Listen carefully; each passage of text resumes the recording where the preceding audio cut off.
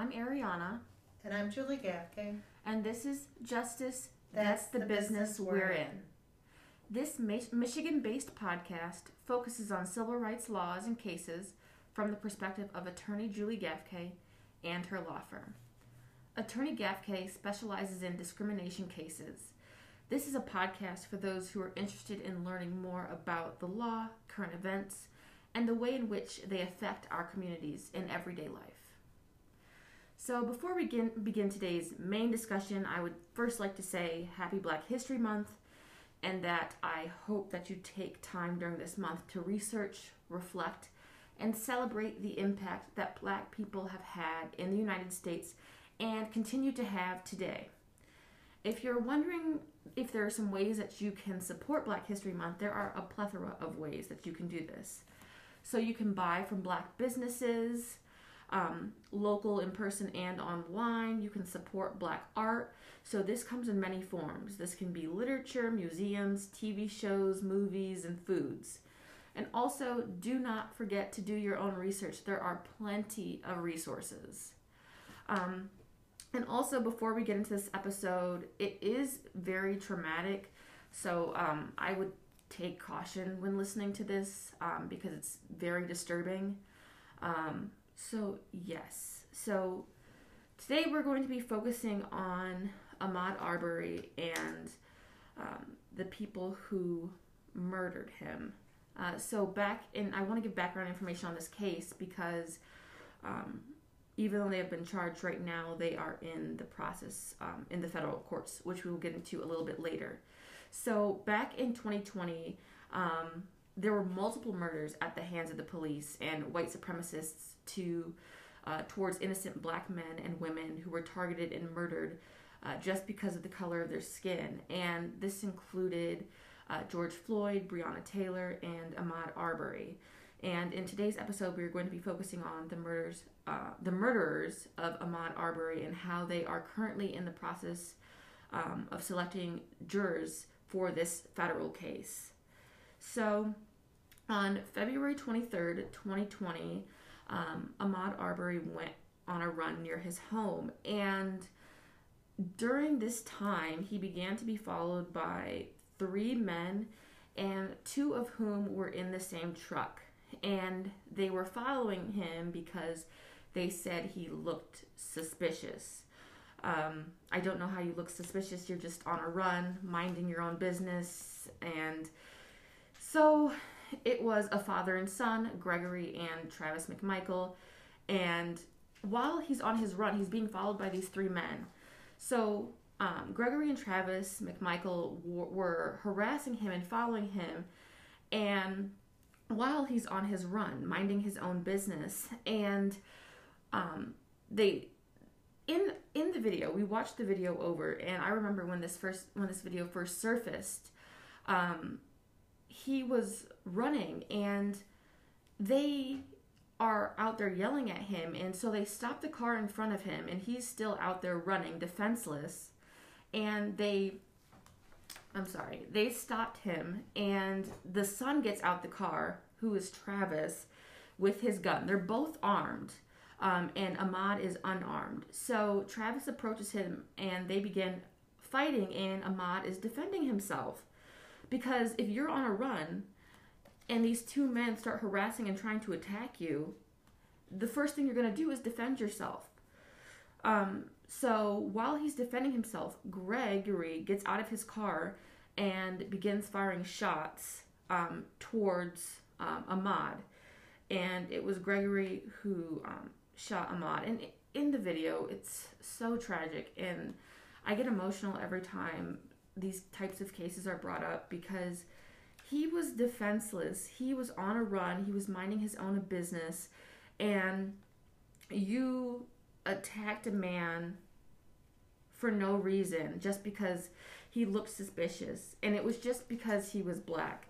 And I would like to clarify again and again that Ahmaud was unarmed, because one thing that I've noticed when researching for this case and other cases, that they're like, oh, I was threatened by him. What exactly was threatening? Because they're like, oh, this man, because when I was reading the articles, the vibe that I was getting from Travis is that he's like, oh, how dare he defend himself after I get into his personal space and try to attack him? How dare he defend himself? And he's like, I was just so nervous and I was just so uncomfortable. I'm like, you murdered a man. It's despicable. And it is hard to watch the video, isn't it? Yes, like my hands are literally trembling right now because I'm so angry, and it just makes me so sad because racism is so embedded into this country, and people are minding their own business on an everyday basis, and for someone to just take an innocent man's life just makes me so sad, and it burns me up. And you said he was followed by 3 men. So yes. Where was the third man? Yes. Ariana. So the third man was William Roddy Bryan, and he was following them in another car behind them, and he was recording the entire thing, which is that's also disgusting. And the thing is, the video, you just get like chills because he's out there running by himself, defenseless, and these 2 men are harassing him, and with guns. Yes, both of them are armed. And yes. So it was recorded on his phone. And one thing that I've been noticing on all of these articles is it described as a modern day lynching, and I agree wholly, because this man was minding his own business. The only crime that was committed was him being murdered for him being black. That's exactly what it was. They had no reason to approach this man at all. So there was a video. Mm-hmm. It's pretty clear. It is very clear cut from this video that Ahmaud is not armed. Mm-hmm. That these 2 in the truck, the father-son duo, are harassing him, are brandishing guns, and you watch them physically shoot him to death. Why did it take? How long did it take for them to be prosecuted in Georgia? For charges It took to be brought? them 2 months to arrest them, and it's because, according to the New York Times, Gregory McMichael is a former Glenn County police officer and a former investigator with the local district's attorney office, and that's a direct quote. And it took 2 months. I'm speechless right now, because when watching the video, it's kind of fast forwarded on like websites, and so he's running and the video kind of fast forwards, and then the first truck is in front of him, and he's trying to run around the truck and get away from them, and the son, Travis, approaches him with a loaded gun, and then they start fighting, and he's defending himself, and then the dad gets up and shoots him. There's multiple gunshots, and it's just disgusting. So let's eventually, fortunately, these individuals, these 3 men, were charged with murder in the state of Georgia. And last year, in 2021, they did go to trial in November of 2021. And fortunately, there was a verdict of guilty for all 3 of these men who were charged with murder.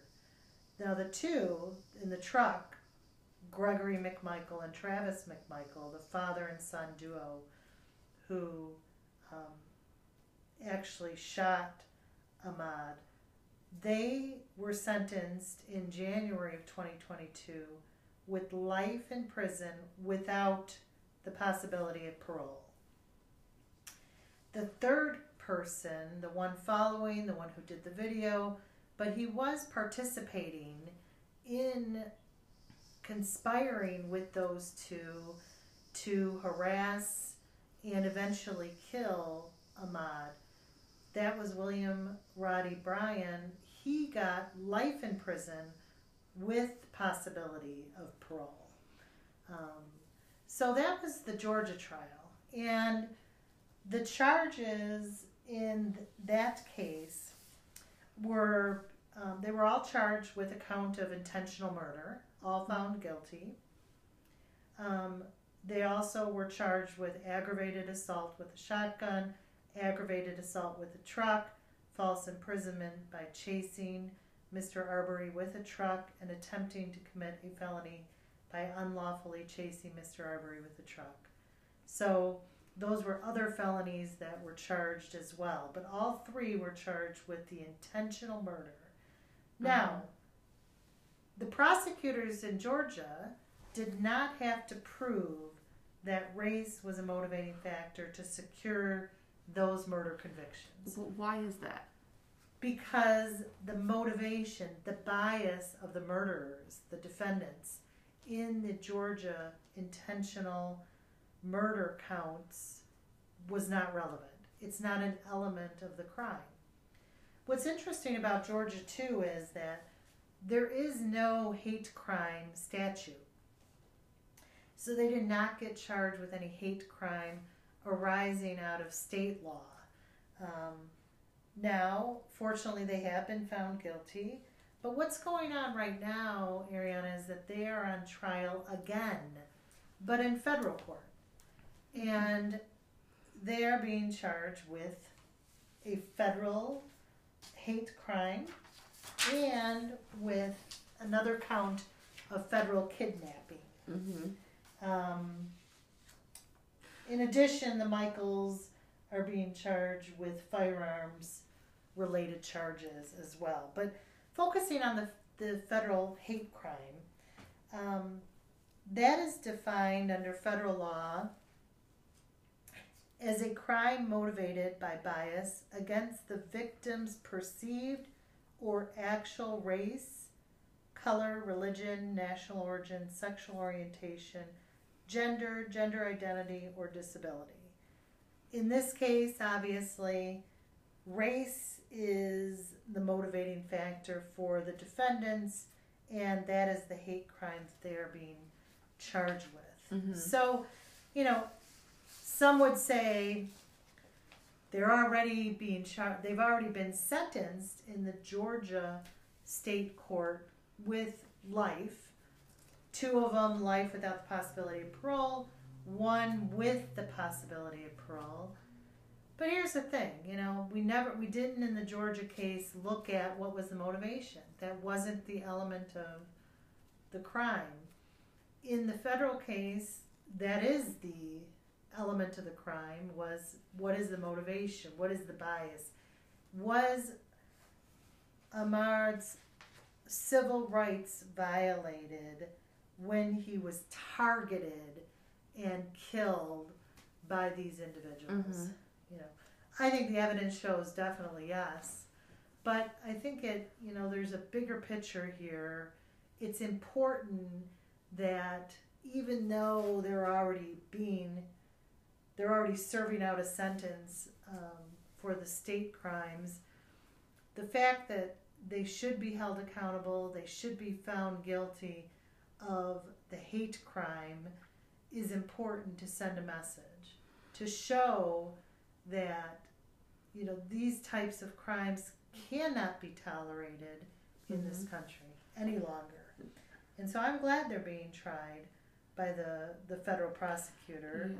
And good luck to the prosecutor in that case, because based on the evidence that we have seen thus far in the state court case and through the video, this is such an egregious crime that occurred, and it certainly appears that it was done based on Mr. Arbery's race.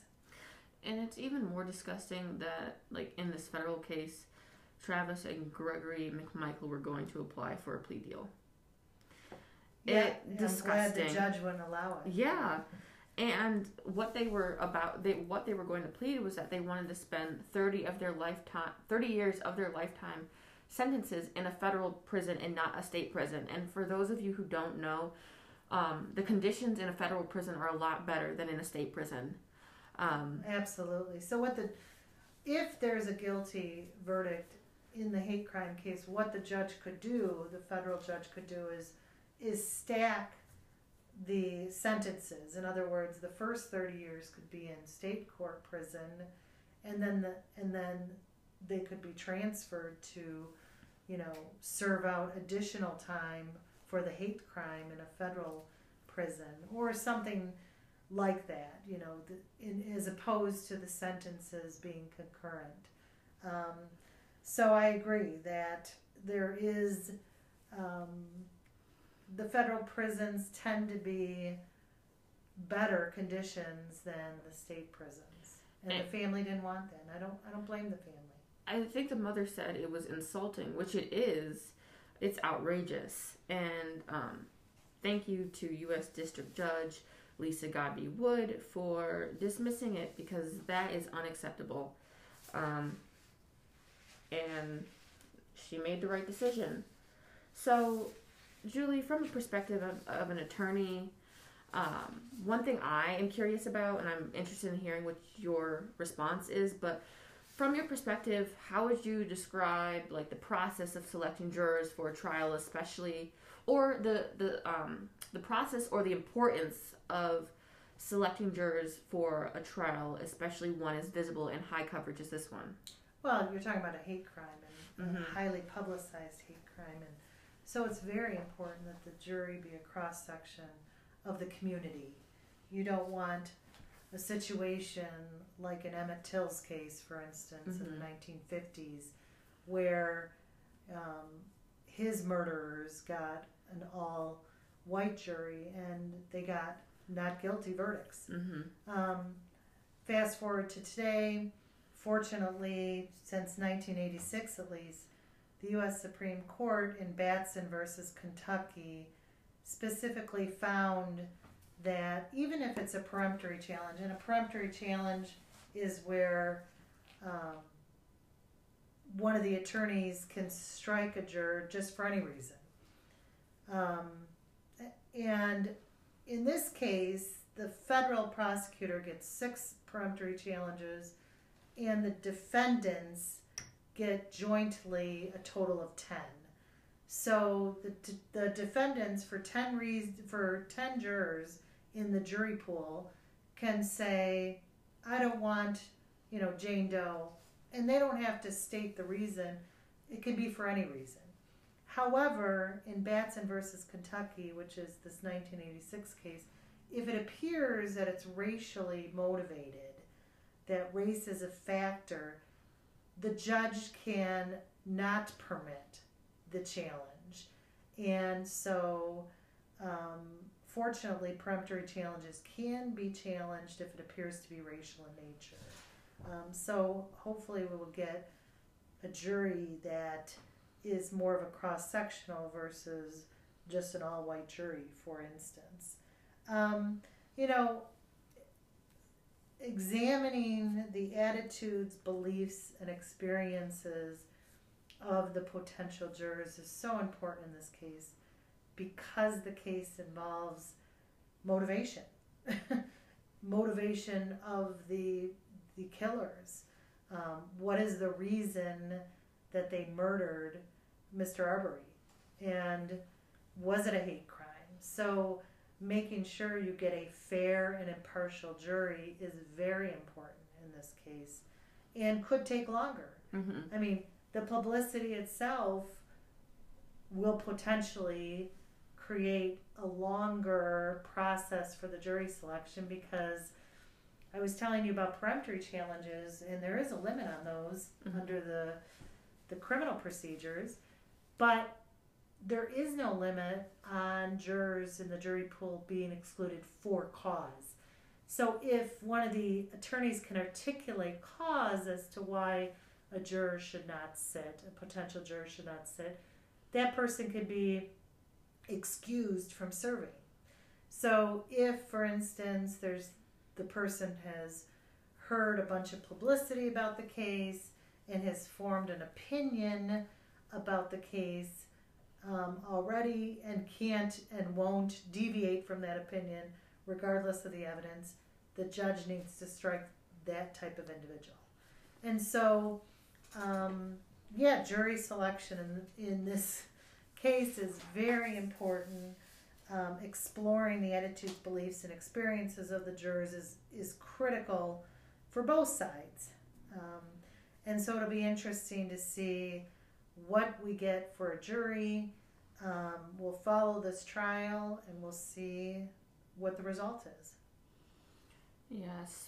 I like you said, we will be keeping our eyes on this trial because it's very important. And I would like to end this episode to remind us all that the fight for justice is nowhere close to being to the end, or personally I don't think that it will ever end. We will always be fighting for some form of justice, and we just need to keep fighting. And I just want to say thank you so much for listening to this episode. Thank you, everyone. Especially on an episode that is just so important and emotional.